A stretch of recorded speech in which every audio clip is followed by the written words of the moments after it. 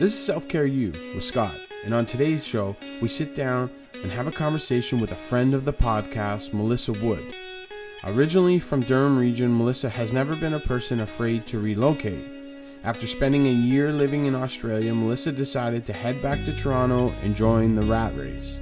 But the desire for more kicked in, and Melissa found herself accepting a position in the Yukon. As you can tell, Melissa loves to travel, with prelim plans of an Eastern Europe trip already beginning, assuming that this COVID thing gets out of the way.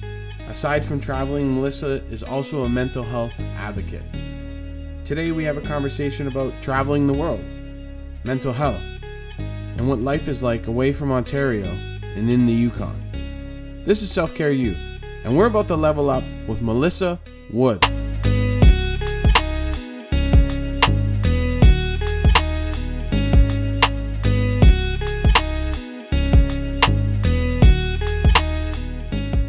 What's good, everyone? Thank you for tuning in to another episode of Self-Care You. Today we have an awesome conversation with a friend of the podcast, Melissa Wood. We chat about relocating from one of North America's biggest cities to one of Canada's most northern territories. We also get into dermatillomania and Melissa's ongoing work to support those dealing with mental health issues. Our 6th episode with Holly Yeager reached across the country and connected Melissa and Holly. Community is powerful, and this connection is a perfect example. I'm excited for this conversation, so let's get into it. So today we have a conversation with a friend of the podcast, Melissa Wood. Melissa, how are you today? I'm good. How are you? I'm doing really well.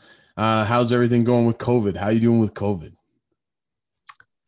I kind of feel almost like I'm on another planet just because I am so far away from like friends and family.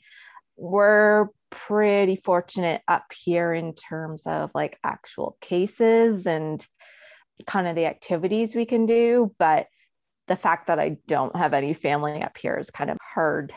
Well, I can imagine it's difficult, and maybe we just get right back to the start. You know, that's a great spot for the podcast to start off with, is your journey from Toronto to the Yukon. How about you give us a little bit of how that happened? That seems like such a big thing to me. I don't hear about anybody ever go to the Yukon. So that's why I feel like it's so intriguing.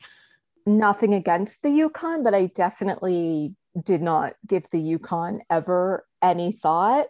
And I think back to like, you know, primary school when we learn about Canada, it's, you know, all this focus is on the provinces, and then it's kind of like, yeah, there's these territories up there, but yeah. we don't really know anything about them. Yeah. So I'd been living in Toronto from, I guess, 2013, and I'd finished an HR certificate, and I was really having difficulty getting full-time work in HR. I was working a part-time job in a chiropractor, and then I was also working part-time in HR at a not-for-profit. And it just basically was like every time I went on an interview, I felt like when the hiring manager or the recruiting manager found out my HR position was part-time, I felt very dismissed, very like, well, that's not real HR experience. And more time went by, and it was really hard. And I think COVID has really highlighted this, the issue of like people who are employed in precarious employment. I had 0 sick days. The not-for-profit, I was 3 hours shy a week of being eligible for any sort of employee benefits. So it's just the combination of precarious employment and not being able to get secure employment. Just like I was miserable. I tried to talk myself into becoming a computer coder, even though that is zero interest to me. And it did not go well. It went about as I expected. And then I took a year off, did a certificate in workplace wellness and health promotion that I had wanted to do for a while. But then I was kind of back at square one once that year was over. It was like, right. Okay, I need a job again. I was like, okay, maybe I need to leave Toronto. But I was thinking like Guelph, maybe Ottawa. Like I could still take the train home on the weekend. I basically applied as a joke. I saw this posting for a term on Indeed. And I was like, you know what? I'm just going to throw in an application kind of as a mind trick to basically be like, okay, I'm doing everything I can do to find a job. So I had to do a written assignment. Then I had my first ever video interview. And basically, it was only in a 4-week period from applying to me moving to the Yukon. Wow. Yeah, I had to find a place to live, and there's hardly anywhere to rent up here. I don't know if it was like the planets aligned or what, but I did find an amazing apartment that was also furnished and pet friendly because I was only moving originally on a term.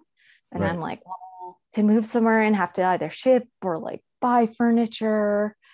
Yeah. So I had 4 weeks to pack up my life in Toronto. And I arrived in Whitehorse with 2 suitcases. And I imagine that had to have been like entering into a different world. You know, we know obviously Toronto being one of the biggest cities in North America and traveling into, a different climate, different scenery, different landscape. That must have been, you must have been a little bit anxious in that moment, or were you good?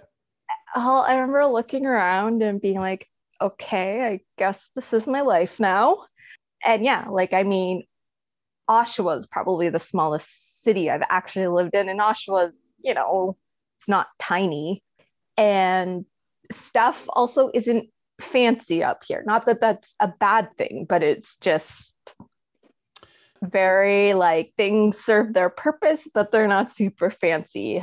Yeah, because I had to stay in a hotel the first night because I couldn't get into my apartment until the next day. Yeah, it was just kind of all right. Yeah, just jump into it, right? Get used to it, I guess. Yeah, I moved there August 23rd and I started my job, I think August 27th. Wow. That's a pretty big change. I know one of the things you told me about was that you lived in Australia for a year. So I'm interested to kind of know what that was like in comparison to kind of being in the Yukon now. Is there any Yeah, type of comparison, or was it easier, the transition? What was that like over there in Australia? Australia, well, it was kind of young and fun, I guess. There wasn't that pressure for a career. I was only there for a year. I was on a working holiday. I definitely learned a lot. And I think with the Yukon, I almost maybe in hindsight think maybe Australia was preparing me for this move to the Yukon.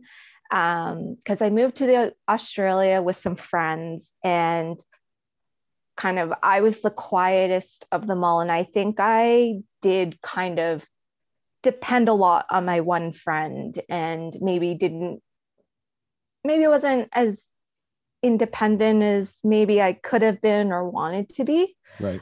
So I kind of now I was no, I'm going to do this. I'm all on my own. And even my friend who I depended on a lot, she's like, no, it's kind of crazy what you've done. Yeah. It feels like it is. Well, only because we always just make it seem like the Yukon's just so far away. You know what I Yeah. mean? Like we make it seem like it's just that place that we know that's up there we just forget about. And then everyone thinks like if you ever go there, it's absolutely crazy. Like I have some friends that go up there and do some youth work, and when they come home and they tell me these stories, I at first used to think like, man, it is out of there. Like why all the way up there? But then you start to understand like there's people living up there. Like it just might just be smaller than what we're used to, right? So And people that grew up here, they're like, Melissa, you should have seen this way back when. We're we have a Walmart now. There was a time we didn't have Walmart. my wife's family all comes from Newfoundland, right? So it's a very Okay, yeah. simplistic way of living. It's as you mentioned earlier, like fancy. Everything serves its purpose for its purpose. Yeah. Well, I also being up here have realized that you don't really need a lot of stuff. How much time when you're in a big city, how much time say, do you spend just like window shopping or going into a store just because you can, not because you truly need something? Right. That's pretty awesome to think. Just different ways, down here, obviously in Ontario, in Southern Ontario, we have the ability to go to kind of outlet malls and whatever we want. We're so close to it that we can just spend outside of our means or what we really need to, right? That's an awesome way of thinking of, just being simplistic sometimes allows you to expand how you view things, right? And take it in and understand you can become a better person with value to things versus, just continuously spending. I'm really interested when COVID's done here, the travel bans are gone, that you wanted to get on a European kind of trip. Tell me what that entails.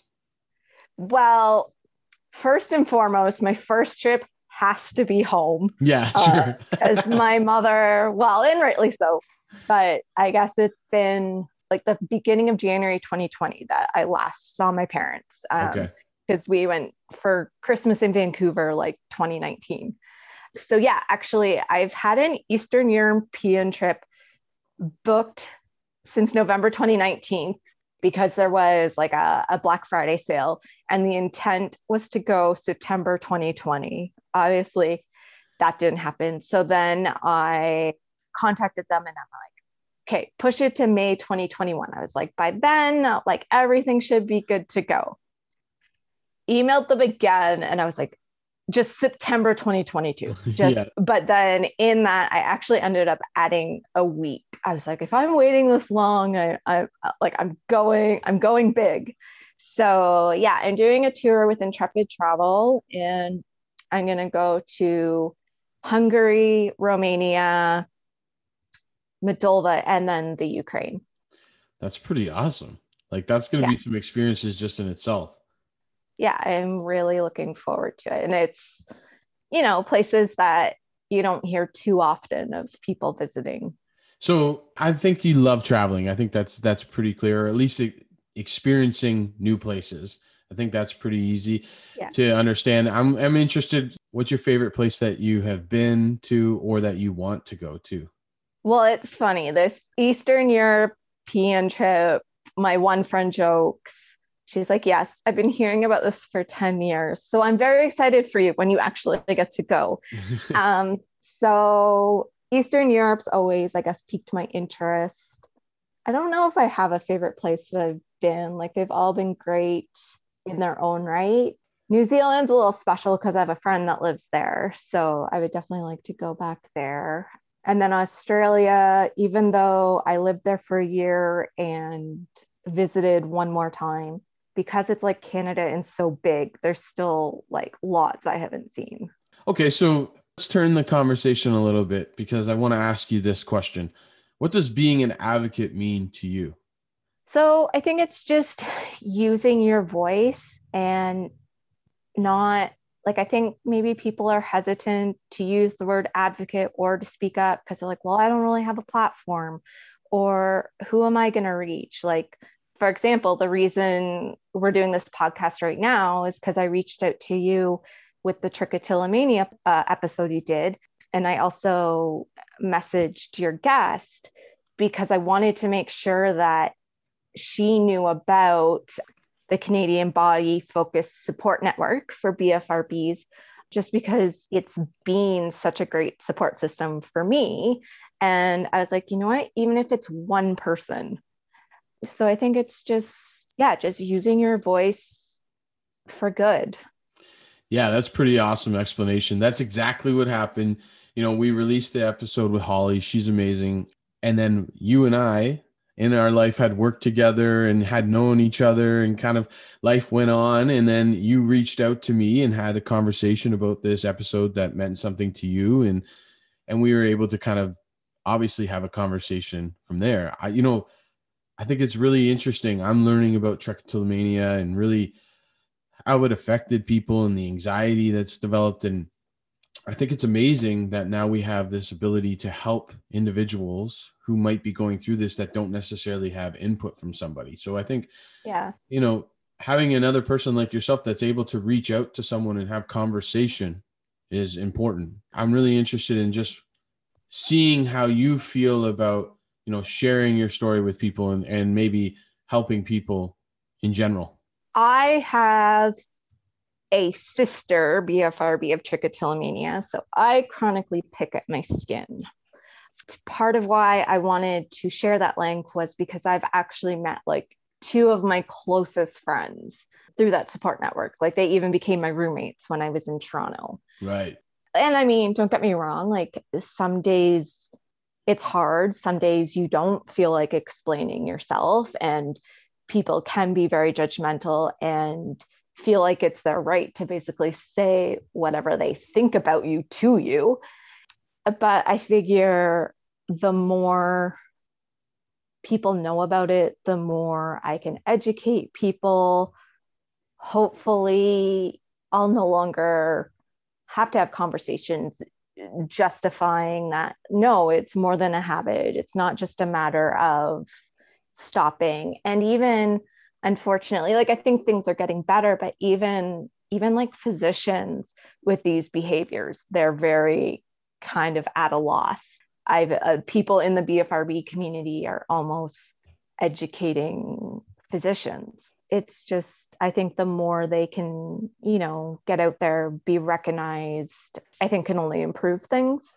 Listen, I think education and communication about any topic helps the general population understand what's going on and the stigma, realize that people are suffering from certain things, but we can all help each other by, lending an ear, being there to have a conversation, making sure you don't feel judgment and you don't feel uncomfortable. I really like having the conversation with Holly because we just didn't know each other at all, came together, and she was very open. She had released a social media clip of herself shaving her head to let people know about the awareness of trichotillomania. And that's how we built our conversation. And she was so brave and sharing her story very much like you are. And I think that's what we need to do in order to end this stigma of people judging people because we have certain things that are just part of us that make us human, right? Well, and I also think another big key is like not comparing each other's like traumas or issues to be like, oh, kind of, well, you think that's bad. Well, try kind of living my life. It's like everyone needs to be validated. Like we don't know everyone's story. Yeah, very much so. I agree with you. Everyone comes from a different path line, right? And you don't know how you get to that path line, but we all know that we're having this specific conversation about whatever it is for a reason. And you have to make sure that you don't judge people in those. You can't just make a decision on how you feel about somebody because of a certain way they are or whatever it may be. For me, that's just absolutely crazy. I still have a hard time like comprehending that someone literally just makes a judgment because something you might be going through without really getting to know a person. It's really unintelligent, to be quite honest with you. But I'm glad that we're having this conversation. I do want to make sure I bring up one thing because you did mention it to me, tap dance. I really want to hear about your love for tap dance and what it means to you. Yeah, so it's something I've been doing off and on since I was little. That's definitely something I miss about Toronto though, because pre-COVID, it's pretty much you can go to any sort of drop-in dance class that you want. Whereas up here, I mean, I'm thankful that there's even one class I can go to, but there is only one tap class a week. Yeah, it's just a good de-stressor. It's a good community. Like my teacher from Toronto, who's amazing, she has been super great during the pandemic and like accommodating the time difference between Toronto and the Yukon so that I could attend some series of online classes that she was doing. That's pretty awesome. You got to love that. Right? Give you a little slice of home, I guess. Yeah. And like, she's so passionate about tap dancing too. So like she'll host like kind of like tap history, like Zoom meetings and stuff. So yeah, it's definitely helped me feel connected during the pandemic. Melissa, listen, I'm really happy that you connected with me. This is a great conversation. And I have a question for you that we ask everyone in generality, I guess. But if you had a little person sitting in front of you that's going through some of the things that you might have went through with really like struggling to try and figure out what's maybe something you would say to them to really help them out, motivate them, let them know that they're cared and loved? Don't be hard on yourself. You matter just the way that you are. And I know for me, granted, like, obviously I probably wasn't ready to like talk about things and maybe tackle my issues, but I think the younger someone can, talk about things that are bothering them and get help for things, I think is amazing. And I think will only help you ease into adulthood. Awesome. I appreciate your time, Melissa. Thank you very much. All right. Thank you. I'd like to thank Melissa for chatting with us about dermatillomania and her experiences. If you're battling mental health issues in silence, please know that there is support. Please visit the Canadian Mental Health Association for information to help support you. That's cmha.ca or 1-833-456-4566 should you be in crisis. This is Self Care U, and we definitely leveled up today with Melissa Wood.